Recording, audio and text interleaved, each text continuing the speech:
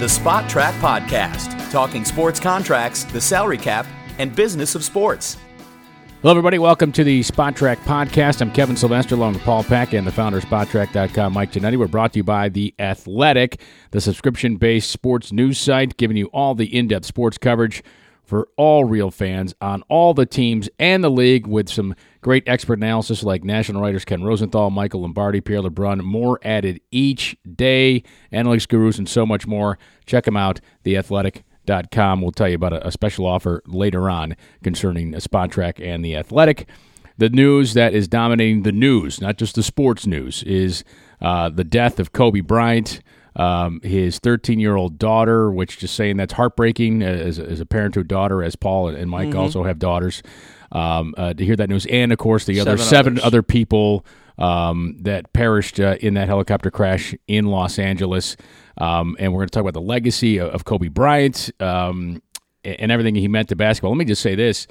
I was in California when this occurred, at the Farmers Insurance Open, covering that for PGA Tour Radio on the golf course, when a coworker who was covering the group with me, he had Ryan Palmer in the final group. Mark Cicchino was the announcer from Golf Talk Canada, and I had Rahm and McIlroy in that final group. And Mark, as he was moving ahead to get tee shots in this group, and he eventually went to Mark Leishman.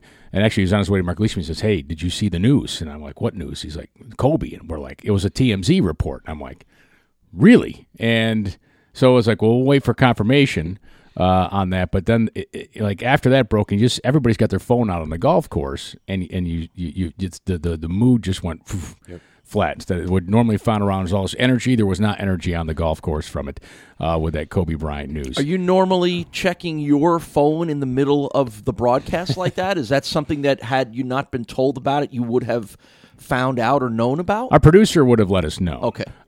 You have the phones on us. Sometimes we'll check some stats on PGAtour.com. I'll get golf alerts just on the tournament itself. But no, it's not, and so he got an alert about it, a news alert that came across. And then our producer said, "Yeah, we're trying to confirm it before we do anything on the broadcast."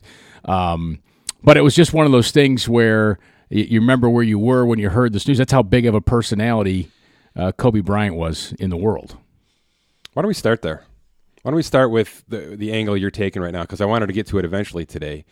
I was out for a run. I get home, my watch and my phone are going crazy, of course. I was right in the middle of the notifications, so I flipped on the screen. I went to ESPN because for 30 years in my life, that's what I've done. Yes. And they're playing the Pro Bowl. And I struggled with that. Why? I struggled with that because, and I want to get your opinions, because you guys are the TV people here, the broadcast people. You have tons of TV experience in your lives. At what point do you have to cut away? Does it have to be a bigger global name? That's another discussion topic, is how many other bigger global names would warrant what we've seen here. But let's hold that and let Kevin can answer. I'll give you my quick answer. I think it's different. I mean, there's 7 ESPNs. There's 24-hour news networks. It's not like when there was 3 networks and you had to make a choice of one or the other. I think ESPN did it the right way. Their coverage was on ESPN2 and other places. The Pro Bowl was sort of committed to there. There were a lot of other places, if you personally chose to get your coverage of this, that you could go. I agree with what Paul's saying. Because of all the other outlets here, you have a responsibility to report it. And a sporting event, a sports world figure, or even any world, I'd say any world figure, but major leaders of countries would warrant an interruption in programming, if you will, for that. I'll tell you how we handle it on the PGA Tour Radio on our broadcast on Sirius XM over the weekend in a second. But to completely leave the Pro Bowl, I think there are obligations that they couldn't do that for advertisers, but they certainly had to mention it, get comments from the announcers. I thought they did a great job in handling it. Once it was announced in the stadium, they asked every Drew Brees about it. They asked every player about it. players then, now that they found out, they were doing celebrations and holding up the 2-4. I thought ESPN did a very good job, and I think Kevin will relate to what our jobs are as broadcasters. They brought the tone down. Yeah. And that's not easy to do in a basically especially for goofy, Joe Tessitore. Yes, that's true. A goof fest that the Pro Bowl is.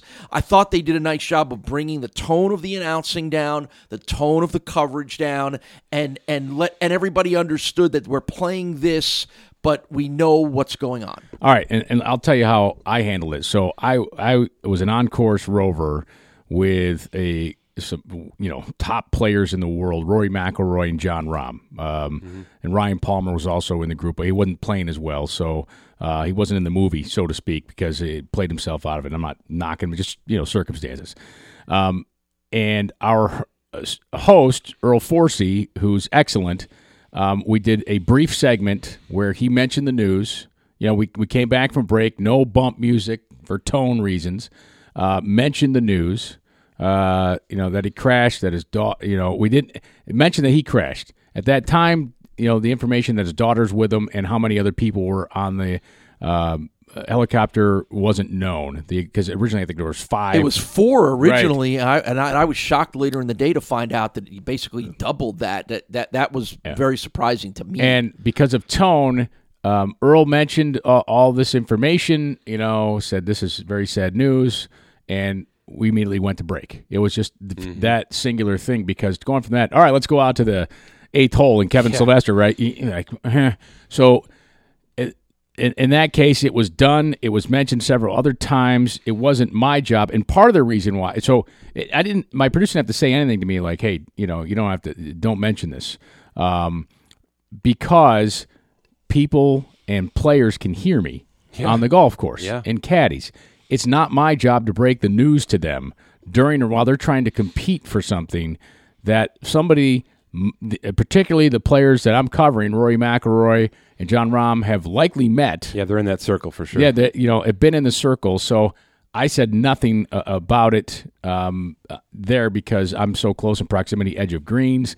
Like I know they could hear me. Adam Hayes, Rahm's caddy, looked at me a few times, and but they're used to me being there. After the round, so the other way that we cover it, after the round, before you interview the player, and I know Amanda Balionis got a lotut of grief for this. No, and this she did fine. Yeah, no, this is complete garbage. Yeah. That, listen, you prep the interviewee or see, hey, do you want to make a comment? It's just Tiger Woods. Yeah. You're talking about there's a small circle, and nobody's ambushing Tiger. Right, it's correct. Not happening. Tiger's not speaking unless Tiger right. wants to speak. And she didn't ask a question. She said, I just know you want to say a few words about your friend Kobe. And he did. And people are like, come on. So my only interview subject after the round, and I was standing outside the door of the scoring room when John Rahm and Rory McIlroy were given the news. Yeah. And Rahm took longer to come out. He was very emotional about it. And he just lost the tournament by 1, right? He came out. And I just said something about the emotion of losing that tournament. He's like, well, it's not just that. First of all, the circumstance, whatever. And then Kobe Bryant, I'd met him. He inspired me. And it made me think, John Rahm's in his early 20s. Yeah. Kobe Bryant, for that generation, is the Michael Jordan of our generation. There's no question. Right? No question. And that really didn't resonate with me. Like LeBron is my son's generation, my older son's generation. There, so you had Jordan, you had Kobe, and then you have LeBron, right? The 3, probably 1, 2, and 3 of all-time great players in the NBA, and for different generations, what they mean. So that's why this makes this bigger. Let me cut in there, Kevin, because I'm really not trying to knock ESPN. It was just in the moment, it shocked me that they wouldn't move the Pro Bowl to ESPN 2. You know what I mean? They probably couldn't, Mike. I get it. I get all the advertising. I promise. But just it struck me immediately, and I wanted to bring it up with you guys because you have experience in it. Probably didn't also have the guys there to speak credibly on there's it. no right? question. But I'll tell you what, the guys the guys that came in were phenomenal for 6-8 hours. Well, that's the power and the strength of what ESPN can tap into, an incredible lineup of experience. Because frankly, let's be honest, I flipped around a little bit and I watched some of the coverage on the 24-hour news channels, and it was embarrassing. I had to keep going back. And it was a joke to ESPN. because they're not qualified. They're just not. It was erroneous information. It was overreaching statements. I mean, let's be honest. At one point, we're flipping around. The Weather Channel was doing 24-hour coverage because it might have had something to do with the weather. I mean, enough already. Let's stop. But I get it. In the world today, we don't ever stop. But what ESPN could, and you know what, Kevin, this goes back to something that as both of us being broadcasters, we're trained for this.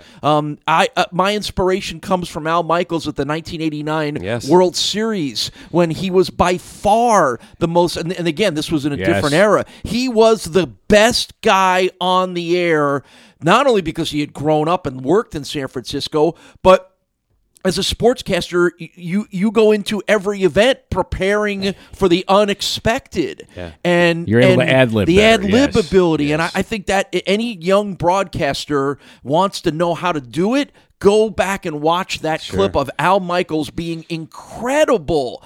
Better than Dan Rather and Peter Jennings and the rest of the news guys. He was incredible because that's what he was trained to do. You know, the only time where I've had to comment on what was going on where it looked like a tragedy, Richard Zednick. Now, hockey fans may remember this. He was cut by a skate blade, a game in Buffalo. He's playing for the Florida Panthers. I was there. And he's skating off the ice, an artery had been nicked, okay? And it was gruesome, right? Yeah, there was a trail gruesome of blood. The whole world, go to break, place knew what it was. Go to break, would come back, there's a pause in action, and I was a television host. Mike Robitaille was a commentator, and we are both like, did we just witness somebody killed on the ice playing hockey? And we had no knowledge of what was going on because this is an emergency situation, and we had to be on the air with that and discuss things. And you talk about tone and just the unease. But had to try to find a way to convey to the audience like he's in good hands. Yep. We'll let you pass along information as we know. We're not sure if this game is going to continue, so on and so forth, right? And then you were at the game, Mike. Remember when they announced that he's in stable condition? It was like, right. And you could feel the players were like, see, that was unique because you couldn't go forward until that came out. Correct. You know what I mean? Yes. Well, because if it didn't work out in his favor, he can't play hockey. I'll give you mine that did not have quite that much resolution was the Kevin Everett situation, Buffalo Bills player who was injured and if you're familiar with it, was paralyzed and it happened on a tackle, on the field, and all is that the ambulance and the stretchers are out there and the trainers but at the time, I don't know at the time you thought it was as bad as it turned out to be, but you didn't know, and that's really hard. There was a lot more of you didn't know. I don't feel comfortable comparing it to Kevin's story, but there was some visual evidence of what had happened in Kevin's situation that there wasn't in the Kevin Everett situation. You just knew he was hurt and likely hurt pretty bad. And I'll never forget, it was the next day when it was revealed that he almost died, that I was as shaken as I have ever been being in the sportscasting business in my 30-plus years. Let me I can't believe I didn't think of this the first thing when you're talking about this. The other time, Dale Earnhardt, and he's passing. I was a sports director at WBT Radio in Charlotte, and I had sent Brett McMillan, who works for Performance Racing Network, and but he worked for us too at BT, and I sent him to Daytona to cover it. And I watched the race in my apartment in Charlotte, and he calls my cell immediately when it's over. He goes, Kevin, I have a source told me Dale Earnhardt is dead from that crash. I go, are you kidding me? That looks so innocuous. He's like, I know, but I'm just telling you, by being around and knowing the feel, I said, okay, I'm going in. I'm going to the station. I called my boss. we're in between program directors, so I called the general manager, said, this is what's going on. I'm there to go on the air once Brett can confirm it to me. And he's like, okay. I was on the air at 7 p.m. on Sunday night until 3 in the morning. Wow. We had a 2-hour break. We did a week's worth of coverage of Dale Earnhardt because he lived in the Charlotte area, but he was the Michael Jordan of the sport. Dale Earnhardt, and he was transcendent beyond the sport too. I think there's some comparisons. That's a similar Kobe tragedy. and Dale. I thought of Dale Earnhardt almost immediately, Kevin, because I think they were at that kind of level. Yes. Not as widespread because Kobe Bryant's sport is more widespread. Kobe's international. Can I jump in there? Yes. Because part of the discussion and part of my thinking with the ESPN and the Pro Bowl was, I think I brought it up earlier. Do they not think it's as big of a deal? You know what I mean? Not that his death isn't a big deal, but do they not think that he wasn't as big of a deal as he was? Because to me, that's the last 48 hours. The reach of this. Yes, you're correct. I mean, into the soccer world, into hockey, Canada, everywhere you look at sports, they're honoring him, and there is some player or some coach or someone connected to an organization that had a one-on-one interaction with Kobe Bryant that has the same story, the same takeaway. I don't know that any of us really understood how far he got his message out. I think you're right. Right? I think you're right with that. And again, I'm not knocking ESPN. No, it's just that was my interaction with where I went to look for the news, and I'm just trying to put together. Well, this is Ali dying. Right? Yeah. Right. To some degree. To some degree, you're right. This is a guy who grew up more so because he's more contemporary. Well, he grew up in Italy. Right, yeah. So so there's an international piece to this too. Came out as a high school player, right? Wasn't he the first? Yeah, Garnett was. It was Garnett first. We'll talk about. So it. Kobe comes out of high school and forces a trade. He got drafted by Charlotte. Yeah. Gets traded to the Lakers. Pulls the John Elway. Right. Yep. Pulls the John Elway. Goes to the Lakers. Brings him back to glory along with Shaq. Does it twice without Shaq to win the title. And I think you're right. And again, I'll go back to John Rahm to see how emotional he was. This was his Michael Jordan.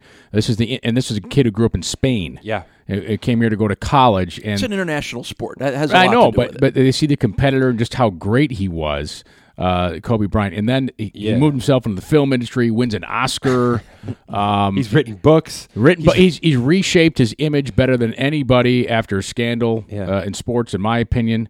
With that, and really turned himself into a family man by all the accounts, which I had no idea how much of a family guy he was. Okay. From this, let's get into all this. Well, real quick, hold on. Ahead. To my initial question. Go ahead. How many other people in any walk of life kind of are going? Is there going to be sports figures moving forward that will generate this kind of outpouring and thus coverage? I mean, is there a movie star that if something like this had happened? Probably. Oh, I don't think so, No. Kevin. No. I don't. I don't even know if a political figure. No. And honestly, in the world that we live in, I don't even know that a high-ranking political figure generates the kind of outpouring and coverage that this does. I was just about to go there. I have 2 points, maybe reasons. Number one is basketball, right? It's not for nothing that the globalization of the NBA happened throughout the span of Kobe's career. He was a part of the two of the bigger Olympic teams, not the Dream Team, but two of the bigger Olympic teams. He made himself visible in a league that wanted to be everywhere, right? That was a part of it. So there's no question that was one of the returns on this. And number two is, I don't think John Rahm wanted to meet Kobe Bryant because he was a hell of a basketball player. And maybe he did initially, but the takeaway wasn't this guy's, a lethal basketball player. It's a mindset. I mean, you can say the Mamba mentality, however you want to say it, right? Every single person who's talking right now from every walk of life talks about this guy's just ridiculous, psychotic work ethic and how he could speak to that, right? How he was almost a motivational speaker when he spoke to you one-on-one. And it wasn't about, look at me, look at me, look at me. It was, this is what I do. This is what you should do. And everybody seems to have taken that away from him, right? Certainly his daughter had it. You could see it in how they've practiced in some of the video clips you could see. But all these other players from all these other sports, you can just see that's what they were attracted to with Kobe Bryant. It wasn't the 81 points. Right? It was how he got to the 81 points. His work ethic that he would Luka Doncic told a story how he heard a fan talking to him in Croatian, and it was Kobe. Yeah. Taught himself how to speak. Courtside. From he was courtside. yelling at him courtside. Ramona Shelburne shared a story on ESPN that Kobe wanted, as a romantic gesture, he wanted to learn to play a song on the piano for his wife. But he didn't want her to know. Yeah. So he didn't, schedule-wise, family-wise, he taught himself. Yeah. How to do it because he didn't want her to know that he's going for piano lessons, so he just did it himself. So let's dive into Kobe. I mean, it just shows how determined and talented the guy was. Like I said, I've listened to a ton of podcasts and segments on this Kobe stuff because it's kind of addicting right now. It's his personality is really easy to attach to. I think just the intelligence, the work ethic, the willpower, and the success. It's just super attractive. Yeah. The Italy part of this is really important. Number one, he was isolated there, and I really think that's a big part of why Kobe is who he is. He was sort of just a guy over there, and he kept to himself. And people that keep to themselves, you can call them loners, but people that have that kind of time to themselves, if they use that time the right way, you can become pretty damn special. That's right. You can. If you're crafting your personality and your lifestyle and your work ethic on your own, in your own time, you are self-aware. And nobody was more self-aware as an athlete than Kobe Bryant, in my opinion. You can liken it to Jordan on a one-to-one relationship, in my opinion. I mean, I know the numbers are what they are, and you grew up however you grew up, one way or the other. There's no other athlete that compares to Jordan better than Kobe. Correct. Am I correct in saying you that? You are correct. We're all correct in saying that. Yes. So I think, and not only was Italy this self-awareness part, personality growth, he played soccer a ton. And we've talked about this on this show. There is something to growing up in a multi-sport facet and playing and building different muscle sets and building different agility skill sets, doing other things and translating those to a different sport. If any of you who watched the final game last night on ESPN, he's 37 years old and he's still beating 4 guys on the dribble. That's not normal. Right. That's not normal. That's agility. That's flexibility. That's quickness of feet. That's all stuff you learn in soccer. I teach it 3 times a week to a couple of girls teams right now. So there's something to be said for that he grew up in a multi-sport aspect, which, we've talked about guys like Bryce Harper and Chris Bryant and those guys who aren't doing that, right? They're baseball players from 3 years old to 50, and they're hoping it works out. So there's that aspect of it. He gets to the NBA. Well, he decides he's coming out at 17 years old, which has never been done. That's the youngest ever at that point. A couple of really interesting points. He's 17, so he's a minor. His parents had to co-sign his first NBA contract. He wasn't even able to sign his first contract without his parental consent. So that happens. He's 20 when that contract's about to expire. He signs a 6-year, $70 million extension at 20 years old. That's why you go. And that's why high schoolers should be going right now. This one-and-done stuff's got to stop, right? Well, some people say, for the NBA to honor his legacy and greatness, to enact the Kobe rule, where you can come out of high school. There's no question. So, things evolve. Phil Jackson comes in. This is where I want to kind of finish this little melee. They butted heads quite a lot. I mean, obviously the Shaq and Kobe, we don't need to get into that. You can understand why those two butted heads. I mean, couldn't be 2 more polarizingly opposite people in the world than Kobe and Shaq. But not Phil Jackson. And this interests me. Phil Jackson and Kobe, I've never met either of them. But have any of you met either of these 2 individuals? No. I worked I worked for the Hornets when I was in Charlotte, but did not. So passing through, you probably saw Phil. No, actually, no. No, never. No, okay. We split the shifts, and I never covered a Laker game at that time or a Bulls game. So I've read Phil's book, and it's incredible. Anybody who likes to get in the head of sports a little bit more than normal, that's the book for you. And now the past 48 hours of learning about Kobe, there's just a ton of correlation, maybe too much, and that's probably what happened. Is look, Kobe is this isolated guy who kind of took everything on his own shoulders. And Phil had a philosophy. It was Phil's way or the highway. And you can understand why those 2 strong personalities would butt heads. But they came to an understanding when Phil told him this. And I love this. And this is probably what I'll take away from both of them now.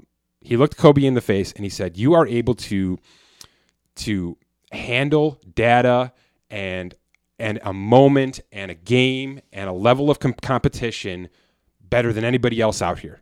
And there's no one else who comes even really close to you on the basketball court right now in this generation.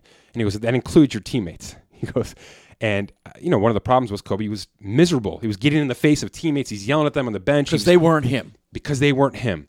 And he goes, you have to accept the fact that nobody else can get to your point. Even if they're giving their 100%, it's probably only 70% of you. He goes, and that's just going to be your life. And until you figure that out and accept it and be able to play with it, right, instead of butting against it, we're never going to be successful. And everything changed after that little speech. Everything changed. And you could, and the reason I want to bring that up is you're right. There is a second half to Kobe Bryant. And I feel like that had to be one of the big turning points where Kobe just looking himself in the face and saying, all right, I'm a level above in every regard. It's not about me mentally, being great. It's about making other people around me. I just have to accept what's around me and play ball accordingly. And certainly the success writes itself. But I just love that because that's a very intellectual thing to have to tell somebody, and it's very tough for somebody to understand that. But clearly he did. Clearly. Yeah. You're a genius. Everybody else that's is essentially below what you. It is. Right. And good for you, but you got to suck it up. Right? It's a negative in this regard. Well, it's a negative. And Phil Jackson lived it before with Michael Jordan. Right. Exactly. You're never going to get where you want to be by being a genius by yourself. There's no question. Right. Yeah. Not in this game, at least. Go play tennis. So many layers of Kobe's life and career are so interesting to me. Being the son of a player, that has a lot of advantages. Where he grew up, coming in as young as he did. I think one of the reasons why his death has hit so many people so hard is it came at such a young age. I mean, you mentioned Muhammad Ali, and you had to be older to understand, even older than Kevin and I are, because we weren't around for the fight with the arm, with being drafted and all that stuff. We just knew who Ali was. I mean, there's so many people. If you're 20 and under, you knew who Kobe Bryant. If you're 50 and older, you knew who Kobe Bryant. And everybody in between. I thought about the fact that he died so young compared to greats that'll die in their 70s and 80s being a major difference. My 10-year-old knows who Kobe Bryant is. That's awesome. Right? Which that's not even from video games, right? That's correct. I'm just stunned that he knew who Kobe Bryant was. I'm like, wow, okay, he knows Kobe. They know him as Kobe. You don't have to say Bryant. Which is awesome. That's the other thing. You don't have to say Kobe. It's a life you don't have to say goal, right? Bryant. It's you say Kobe. It's a life goal to be a one-name star. Right. Yeah. Well, that's on your parents, because if it was Joe, his name was Joe, like his dad was, it might not be the same. I think why this hit everybody so hard too is the fact that his daughter was with him. Yeah. 13-year-old I want to daughter. speak to this a little bit if you don't mind. A life that seemed to be destined for brilliance too, taken so young. And I think it's also important to note that in an interview service, this Kobe traveled by helicopter a lot. Yep. This was not a hey, let's do this as a novelty. This was a regular mode of transportation. Because he could, and because in California, in L.A., it makes sense if you have the wherewithal to do it. And as he pointed out, he was missing events because he was spending an hour in traffic. If I have the money to do it in 15 minutes in a helicopter flight, I'm going to do it. Again, there's always an inherent risk that's involved in that, but I think it's also fascinating that he didn't really go to games unless his daughter wanted to go to a game. I love it. And I want to speak to the daughter stuff a little bit because I am a father of 3 daughters. So I mean, he has 4. That's got to be something. But look at, he was a heady guy. I think he was probably a difficult person. Don't you think? Is that safe to say? All people that are great and at the highest level of what they do can always be difficult. I think, to deal with. I think he was probably a pill for a lot of his youth, especially. My gosh, you become a 100 millionaire at 22 years old, right? When you're as lauded as he was, and you have all that attention on you, yes, I would say think. Yes, I would think. And the reason I bring it up is, man, you have a daughter. And it's like a switch just flips. You can no longer be that a-hole. You just can't. You can't, because now you've got a wife who you feel like you can protect, and you've got this little daughter, and he had 4 daughters, 5 women in his life. I have to imagine that his personality and his life and the way he thought about life just was night and day from 20 years ago to now. I just have to imagine it. And you could see the way he was invested. Yeah, he was taking, Gianna to all these basketball games. He's instructing her on the sidelines. These are all things that hit ridiculously home with me. Right? Sure. I've taken my daughter to baseball games, and I bored her to death with strategy and how to keep score and all this stuff. And, any father of a daughter, it's just something it's a protection thing. I can't even imagine the difference between 20 years ago and now with Kobe Bryant. And I'm going to guess that we're going to start hearing more of those stories. I think people are being really sensitive with the daughter stuff right now, which I can understand. Sure. I'm excited to hear those stories because I think there's probably a much better version of Kobe Bryant still to come out as just dad. And that's a big part of what I think we're going to miss out the next 20 years. He talked a little bit about this. I happened to catch a little bit of Jimmy Kimmel Live, and he did no studio audience. It was a recorded tape show where he reran old interviews with Kobe, and one of the ones I happened to catch was him talking exactly about that, how his wife wanted a son, but he didn't really want a son. He wanted another daughter because this was in September, just after his fourth daughter was born. And it's exactly what he talked about, Mike. You're absolutely right. It just humbles the hell out of you to have a little girl that you feel like you have to cover for. So it's tragic stuff. But man, I'm about to be 40 years old. So 41-year-old Kobe, I literally grew up year to year with this guy. So this is a tough one.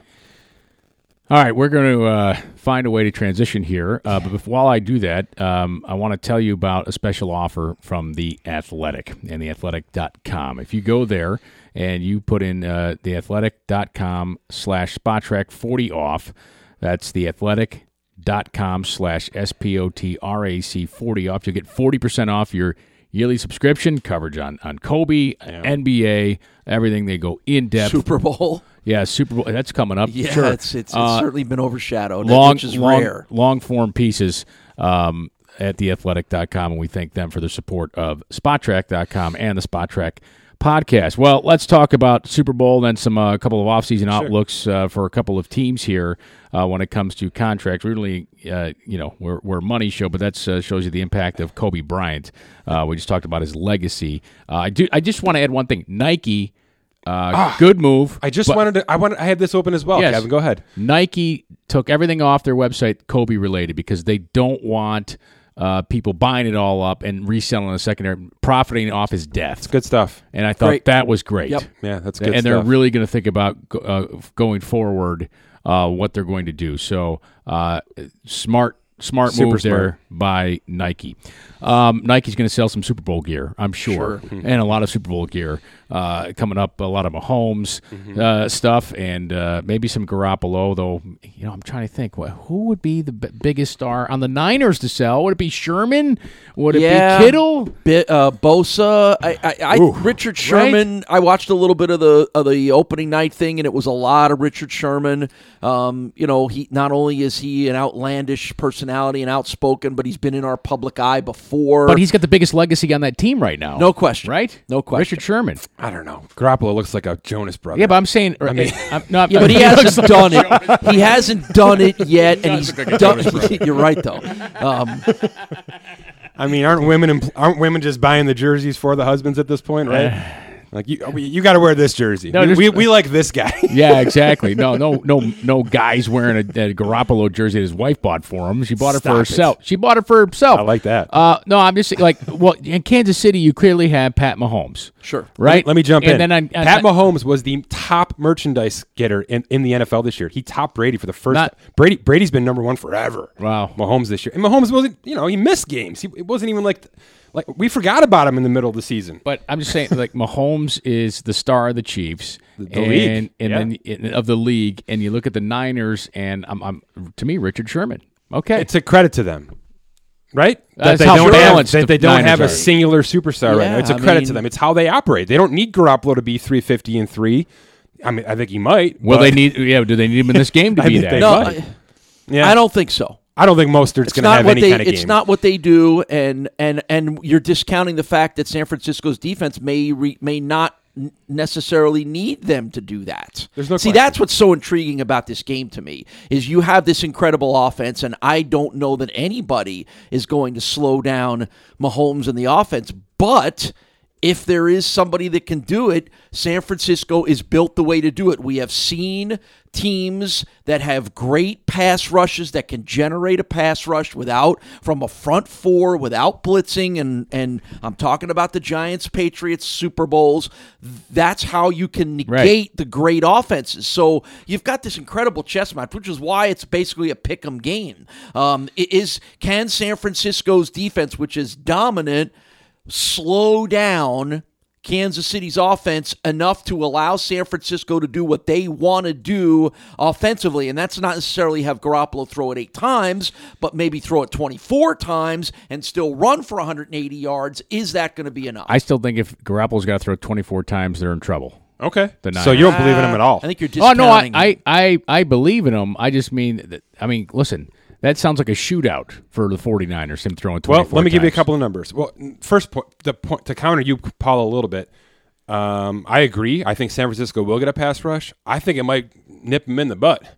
Yeah, because Patrick Mahomes is pretty darn good on the run. I think you want to keep him in the pocket, which means they probably won't be rushing as much as possible. They'll be containing a little bit more, which is going to be going against their defense. I think they're going to be in prevent mode for San Francisco. I think that is the right approach against Patrick Mahomes. You sit those cornerbacks 8 to 10 yards further back than you generally would. You let Sammy Watkins come across the middle in the front and get 4 yards, 5 yards. You just don't let Tyreek Hill and Hardman get deep on you. To me, that's the way to approach this game from a San Francisco point of view. The numbers are this. You're right. It's basically a pick'em game. It's Kansas City minus 1.5, but the over-under is only 54.5. That's low. That means they think 28-27 or 28-26. That's giving San Francisco's defense a lot of credit. That's both defenses, really. That's both defenses. I don't know. You think it should be in the 30s? I mean, that'd be a shootout. I think if it's in the 30s, that's bad for San Francisco. I think somebody's going to have to hit 30 to win, is my point. You don't? Well, so does Vegas. I mean, those numbers basically say 28-27. Not with a 1-point spread. Well, I mean, but that can go so many different ways. I think it's a tough game to handicap. I really do. It really is. I think because the teams are incredibly even. What Kansas City does well, San Francisco negates doing well. And that's why the spread's where it is, so they get money on both sides here. Absolutely. Not to mention you can't pick your favorite color. Right. Yeah, no kidding. It's going to be that's out the window. First red is on that red. Not how Vegas picks first things? red versus red Super Bowl, I believe. Yeah. I want to pick now or wait till the end of the show? Boy. You need 10 minutes to think on it? Tomorrow I could pick the Niners. Today I could, This was your Super Bowl pick, right? These two. It was. So I'll go first then. I can't pick the Packers? I keep thinking back to, we love the offenses. We get infatuated with the high-flying offenses. And to point to those, particularly those Patriots-Giants Super Bowls, it was the defenses that dictated the games. And I think San Francisco's is good enough to do that. I really do. I think San Francisco's is good enough to slow down Kansas City enough to allow San Francisco to score between 24 and 28 points and win this game. Now, the Titans' defense isn't nearly as good. I mean, we're talking about the Niners' defense, if not the best, one of the best in the NFL. But you had Mike Vrabel, who I think is a great coach. Yep. He's displayed that. Don't you think he threw everything at Mahomes? Yeah, I don't think he had the personnel, though. No, he didn't have the defensive line, that's for sure. I mean, you've got 4 first-round picks on the defensive line, and they're all really, really good players, and they're across the board. That's rare. That's what's intriguing to me about San Francisco is how they built this team. Now, granted, they had bad years that allowed them to get high draft picks, and that's okay. That's fine. That's how it works these days. But it's interesting that there's more assets, high draft assets on the defensive line than almost any team I can remember in recent history. And you don't necessarily need a number one shutdown corner if you have great pass rush. Again, if you have great DBs, you don't need a good pass rush. The other way around. I mean, that's what intrigues me about how San Francisco has built this team. And let's not discount that Shanahan's an offensive genius, and we're not giving him a lot of credit that Kyle Juszczyk could be the difference-making guy in this game. I was just going to say, Juszczyk's going to be the MVP. I love it. Right? I mean, let's find the how odds about on that for the age of the fullback? And you know what? He's quickly you could debate who the best all-time Niners fullback was. Tom Rathman. Tom Rathman. Roger Craig wasn't really a fullback, was he? Kind of a first ever guy, thousand player in NFL history. Roger Craig. Remember Roger Craig and Wendell Tyler were. Well, that's what I'm saying. Craig was a fullback for Wendell Tyler. He was kind of a fullback, but then brought Rathman in. Everybody said that guy's the best fullback ever. But I'm like, you look at Juszczyk, who wears the same number as Tom Rathman, and Juszczyk is more useful than Tom Rathman. Rathman was just merely a battering ram, where Juszczyk is the guy's got speed. Total Swiss Army knife. Yes. Total. And a coach who understands that and made an effort to sign him to a ridiculously over what was appeared to be to get back to contract talk at the time was like, you're giving a fullback that much money? What are you, crazy? Well, I definitely now you know why. Now they actually use Czech. Yeah. I mean, to me, I'm intrigued. I'm intrigued to see how they do use him, because I think that's what makes Kyle Shanahan and this offense brilliant is all the things that they can do. And is George Kittle going to be the Gronk equivalent of the Super Bowl? I think he could be. I think Juszczyk's job is going to be to take Chris Jones completely out of the game. Wherever he is, that's where you're going. That's my opinion. Right. Here's some numbers. Just one quick prop bet here. You guys mentioned it. The over-under on Jimmy Garoppolo's passing yards. Do you know the number? Have you 180. seen it? 225. 239.5. I'd go with the under. Okay. With Mahomes, what's his over-under? Over-under? 280. No, I'm going to say his over-under. Yeah, I'd say probably 290. 305.5. Ooh. That's a lot. Against that defense, that's a lot. But if they win, he's going to throw for over 305 yards. Right? And we all agree with that, don't we? I think so. I mean, Mahomes has to have a massive game. That's a 60-yard difference. Unless he does it with his legs, too. What's his rushing yardage over-under? Right? I mean, that's an interesting one. If Mahomes is going to beat you, it's going to be a combination of him running and the air attack. I don't see them running the ball against the Niners defense. I think people are underestimating Garoppolo, and maybe some of that is because it's recency bias of the last game that he played. He's a good player. Top 3 in the NFL in every quarterback statistic this year. He's really good. He's got a lot of Tom Brady in him for obvious reasons. I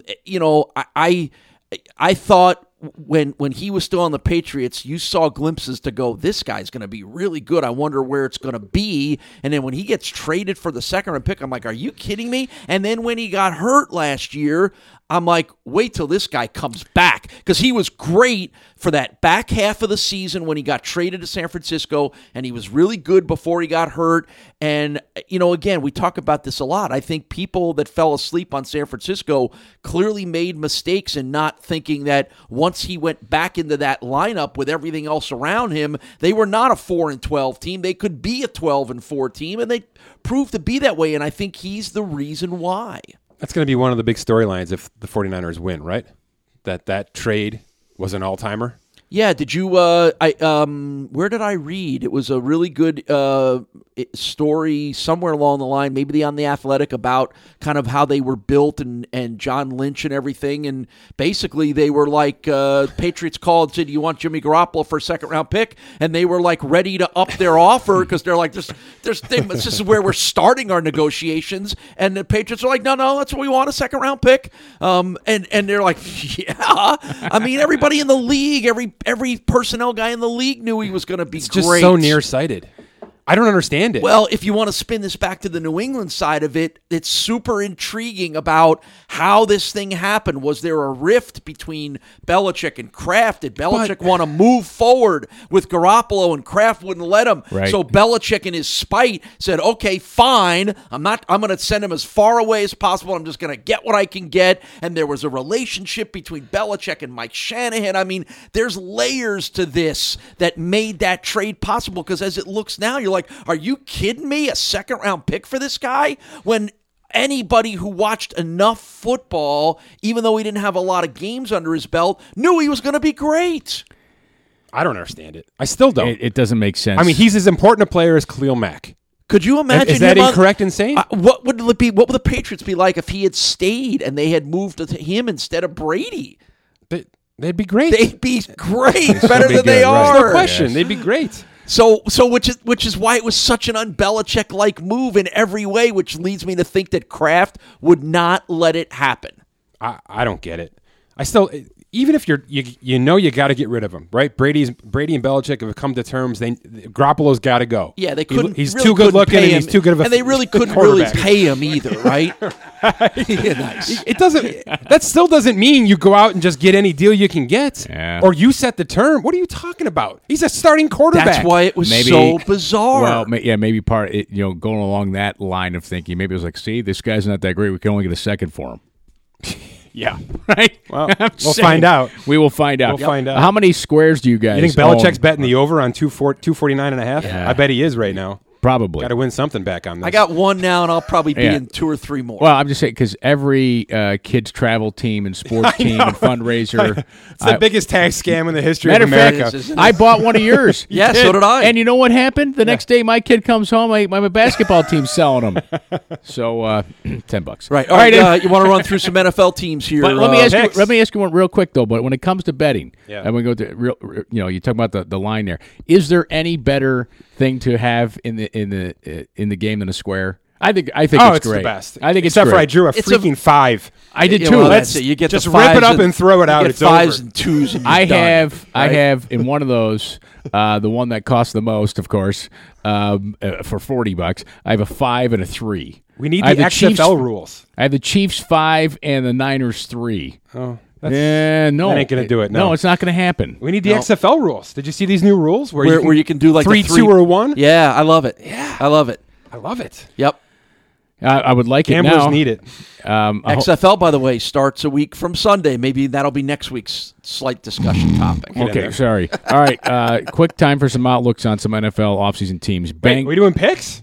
I'll take the Chiefs. All right. Well, I've already gone on the record here as going with the Niners. I'm going to take the Niners too. Okay. Well, someone had to take the not Niners. I'm going to take the Chiefs and Pat Mahomes. No, you're taking the not Niners for now. That's right. That's what I'm going to take call it. Pat Mahomes and the Chiefs. Frankly, only because I'd like to see him have one, and I'd like to see Andy Reid get a Super Bowl victory. Nice. That'll solidify his Hall of Fame candidacy, Andy Reid. All right.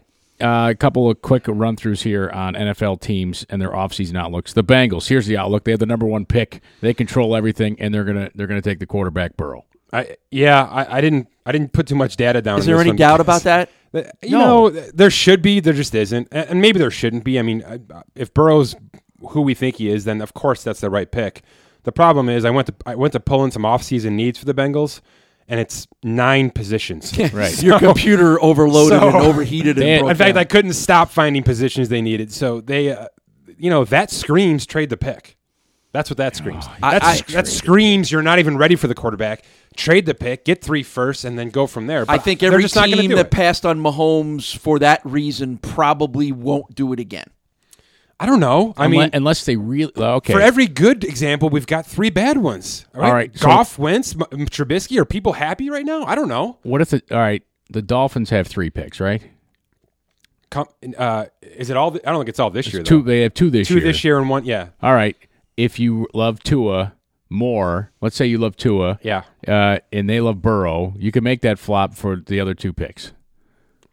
Yeah, I think the Bengals should at least be considering that. I mean, we're hearing that they're not even considering, but that sounds perfectly logical. I would think you'd have to listen to because guess everything. what? They've got Dalton for another year, and you could let Tua just kind of red shirt. Right. And you could fill in some of these holes, like half of these holes this year. To me, that's a way better approach from a team sense. Yeah, Pat Mahomes plan. You got to get your quarterback, and what's wrong with Tua? If you believe that Burrow is the guy, and you got to get your quarterback. You can find all those other positions, places. You can't find the quarterback. He's an Ohio kid too, right? Absolutely, you gotta Kevin. There's no question. He's an Ohio kid. He's perfect in every way. It seems they got to sell jerseys, franchise. Man. Come on. Yeah, I mean, the Dalton, the A.J. Green is intriguing to me. He's a free agent, correct? Who? A.J. Green? He is. Okay, and they're talking franchise tag, so but I just do you can't tag believe him because you want to have some semblance of a great receiver, but is he beyond his prime? Is there a market for him? What do they do there is interesting to me. They're going to take Burrow, and they're going to keep Green. They're going to keep Dalton too then? I bet you they do. I think they do too. Last year of his deal. It's an Eli Manning kind of thing, right? Sure, mentor a little bit. It's not the right move, but they're going to do it. and then Dalton goes when Burrow's ready to take over middle of the season. More intriguing team is the Washington Redskins. They have the second overall pick. They got $47 million in cap space. The Trent Williams situation. Josh Norman at quarterback. He's done. Yeah, right? He's done. They're going to get rid of those players? Well, Trent Williams has been trying to get out of town for about 18 months. They won't let him leave, but. Here's another lock pick. Chase Young is a Maryland kid. Let's talk about this. Chase Young's a Maryland kid. How do you not? Aside from he may be the best player. For the exact same reason. Fill other holes? You have to. You have to. If even if you don't think Dwayne Haskins is your quarterback, you're not taking a quarterback here, right? No. You're probably not taking a quarterback here, but you are in you're in Tua land. You're in the spot where the team has to go up and get to it. Because guess what? The Lions at 3 are probably considering it. And definitely going down from there. The Giants aren't, but then you've got the Dolphins, you've got the Chargers, you've got significant quarterback teams right there ready to pounce. Yeah, but you have a chance to take what may be the best player in this draft at an important position. But what does that even mean? And a defensive head coach, too. But what does that even mean if your offense can't move the ball? Doesn't matter. You got to defend. Khalil Mack didn't mean a damn thing to the Bears this year. Nothing. He didn't mean a thing. Nothing. Yeah, but he did when they were a playoff team last year. What does that mean? Well, if the offense can't move, I think Mack you're can't do his discounting it too much. They have no wide receivers. They have 2 tight ends who need to retire. Literally, Vernon Davis and Jordan Reed. They need to retire. Paul Richardson might not be back. He's arguably the best, most experienced wide receiver. The McLaurin kid's decent. He's coming up. They have an offensive line that is going to be. They're going to lose Trent Williams. They're probably going to lose Brandon Scherf. That's their entire left side of the offensive line. Dwayne Haskins is a maybe. He's probably a not. He's probably a no for a lot of people right now. That means you're probably bringing in Derek Carr or somebody either this year or the year after that. Your offense is a complete mess. It's a complete mess. Chase Young isn't going to fix anything on that team right now. But if you can get a surefire, if you look at this guy's surefire stud, and Ron Rivera should know how to identify one in Chase Young. If he's the guy, they're going to take him. They're going to take him. I mean, if you got a this guy's a can't miss. Defense and running only matters in the playoffs. And this team can't get to the playoffs. I understand this your passion for it. This team can't get to the playoffs. I understand your passion for it. So it stinks. I would love to see them pull a Cleveland Browns move where Philadelphia gave up the world to go up and get Carson Wentz at number 2. That's exactly the spot they're in right now. If there's a team you want me that to say how well that Tua, worked out for the Browns? Phenomenal. How? They got 5 picks out of it. Yeah, but what did they turn them into? Almost nothing. Come on. Almost. I mean, I get it, Mike. Carson Wentz isn't going to make look that at team the better. math and all this, but ultimately you got to draft the right players. And the Browns passed on a great quarterback and drafted a bunch of stiffs, and they continue to be a laughing stock of the NFL. Okay. So I get how you think, and I don't dispute how you think of the math of all this. But somewhere along the line, you can't keep passing on great players. Okay. So Chase Young's generational. I'll agree with you on that. He's Khalil Mack version 2, probably, right? It seems that way, right? Yeah, seems not fair to him, but yes. How far off is Jadeveon Clowney? Is he far off? Far from that. Really? Yeah, because Jadeveon Clowney's not a great pass rusher. Never really was a great pass rusher. What about Chris Jones? He's a defensive tackle. It's he rushes the passer though. Yeah, but it's a different position. You know, he moves inside out. He's more of a Fletcher Cox. Khalil Mack is probably the comparison. Paul, my point is you can get those guys in free agency this year, and trade down. Quarterback and edge, right? 2 most important positions in football. Did you pay those players? I mean, track the money. All right, so you've got a chance to. I know I can get who appears to be a guy who's going to be one of the best edge guys in Chase Young. It's definitely an important spot. If he's less of a question mark than, hey, is this guy going to be a great quarterback, then I'm going to go with the sure thing. Right. I'll come around on this. That is the safe move. You're right. That's the safe move. But I think the Redskins are in a spot where they don't need to be safe. They need to be reckless. Yeah, they need to do a lot here. Safe isn't the worst thing in the world either, particularly for a franchise that can't Then they get out should of take its an own offensive way. tackle. Well, that's the right move. Speaking of franchises that can't always get out of their own way, then at number 3 you got the Lions. Boy, this team, I don't even know where you guys stand with this team, but they're never a factor to me. No, that's where they just can't get over that hump. And I don't know if that's Stafford or personnel or coach, whatever it is. They're as bad as their gray every jerseys. freaking year. Yeah, Those are awful. Come on. Those are. We're not getting into a jersey conversation right now. How many times do you go to your closet, except for today you're wearing a gray sweater, but say, I'm going to grab a shirt that's the color of the Lions color scheme. Oh, my God. You don't. It's it's kind of blue. Honolulu blue, man. Come on. Just saying. All right, that aside. I love Billy Sims, by This the way. is a team that could use Chase Young. Like right now could use Chase Young. Yes. And if that happens, that's good for them. Why have they been so bad for so long? That's a good question. They've had so much talent. They've been so bad for inevitably, the answer to that question goes back to ownership. I mean, that's a big part of That's the it. consistency in it, and that you've got old school owners. Kind of the Mets, right? Yeah. They're kind of the Mets. But the Mets, they're relevant, and then they're not. Yeah. Wayne Fontes looks like a genius. Yes, he does. Yeah. If you go back in no Lions question. lore, There's right? no question. And people will tell you that Wayne Fontes wasted one of the greatest talents in NFL history and never got the most out of Barry Sanders. Right. All right, so I'll say this then. Let's say it goes Burrow, Chase Young, 1-2, and the Lions are sitting here at 3.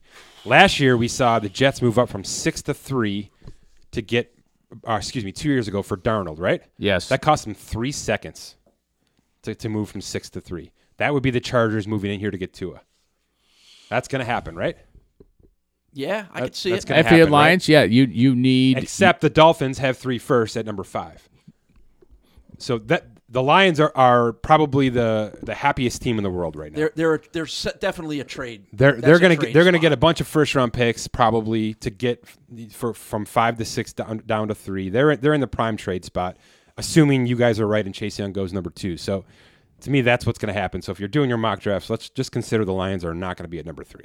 Yeah, It just makes sense. they would be wise not to stay get out of there. in the third position. Yeah, get out of there. To move down, that means they're keeping Stafford at quarterback. Well, they're keeping him. They restructured him at the end of the year, so they're keeping him for sure this year because it's almost $40 million of dead cap not to, and it's a singular dead cap year, which means they take that all on right now. They've got a great receiver. They do. Yeah, I think they great. signed Galladay. I think you keep him long term. One more year of Marvin Jones, who's been just ridiculously productive as he's grown older here. But everybody around Stafford is productive until it gets to whether you made the playoffs or not. Right. Yeah. And how many games did you win?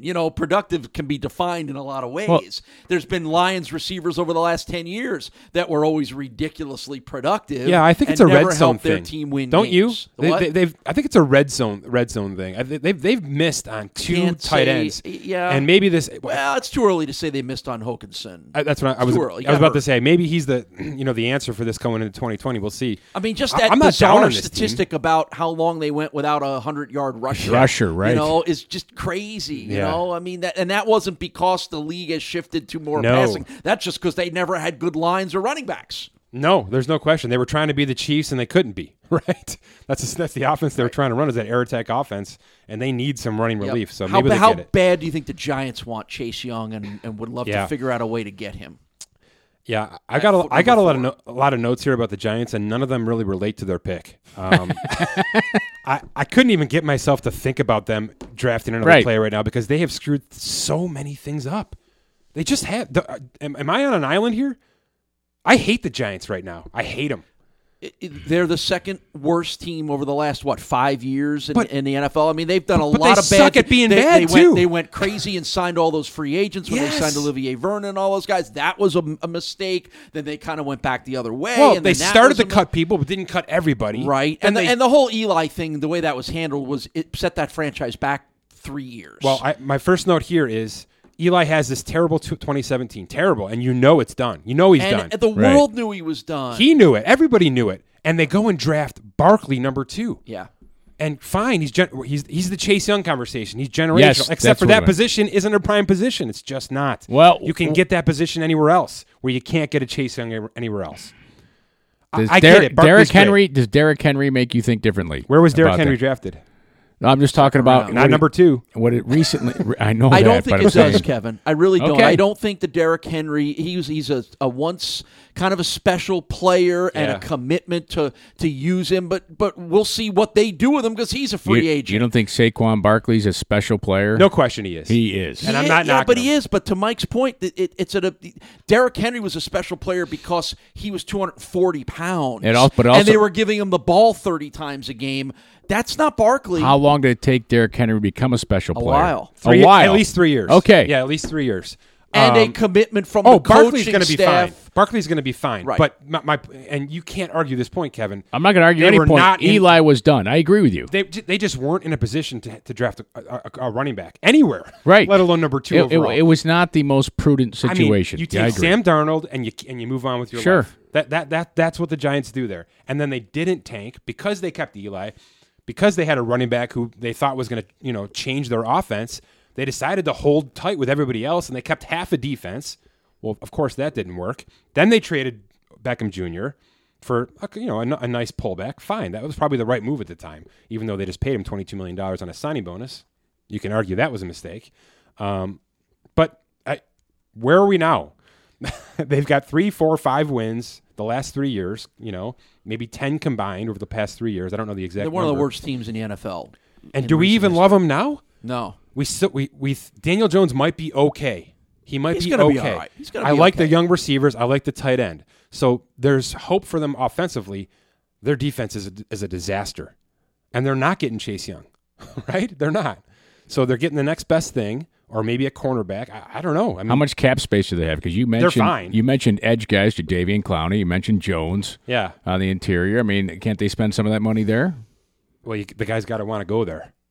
Is a big part of it. It's New York. They're not contenders, though. Yeah, but they're bad. They're not contenders. And I'm guessing. How many times have we seen great players go to bad teams because of money? Yeah, but those 2 players are leaving Seattle and Kansas City. That's right. not going to happen. It's just not going to happen. You're going to take less to stay in that regard. It just means too much. They've got no third-round pick. They've got about $60 million to work with. So they can do some damage. And I do like the Dexter Lawrence kid they drafted last year out of Clemson. He's going to be a player, but that's just one player. To me, the entire secondary is in disarray. Which that ain't good in a passing and you're league. Throwing an untested first-year head coach into the mix as well too, which hasn't always worked so well in New York either. Again, there are parts of being the head coach of the Giants or being involved with the Giants that are different than being in another Tampa Bay or other places. I guess in conclusion, it makes for an interesting top part of the NFL draft coming up. Oh yeah, that's why I picked these teams. I think the first 5 picks are super interesting. Like I said, Miami's 5 and the Chargers are 6. Those are 2 teams, with eyes to move up, no question. Especially now with the news that the Chargers are pretty much done with Rivers. Except for I saw a counterpoint that they might franchise tag him. So we know nothing. He moved to Florida. He apparently moved his family. He did. Yeah. Tampa Bay seems to be the current NFL rumor as to should where we finish on that? Go. Yeah, sure. They got to keep Winston, right? No. Throws as many touchdown passes as picks, or as many picks as TD passes. Do I care? No, he's exciting to watch. Yeah. Normally, picks don't bother me as much because sometimes picks show an aggressiveness that I want in my quarterback, and now no one throws picks. Pick percentage is as low as it's ever been. But Jameis throws too many. Jameis's picks are picks that guys threw in the 90s. Just careless. Careless picks, right, that you don't see anymore. So I think you have to look at Jameis Winston and clearly say we need to be better. Phillip Rivers, 23 touchdowns, 20 interceptions in 2019. Yeah, he's the grandfather. So what are we talking about He's the here? father, and Jameis are the son of interceptions in the NFL right now. Will Bruce Arians convince people there that he could suck another year or 2 out of Phillip Rivers?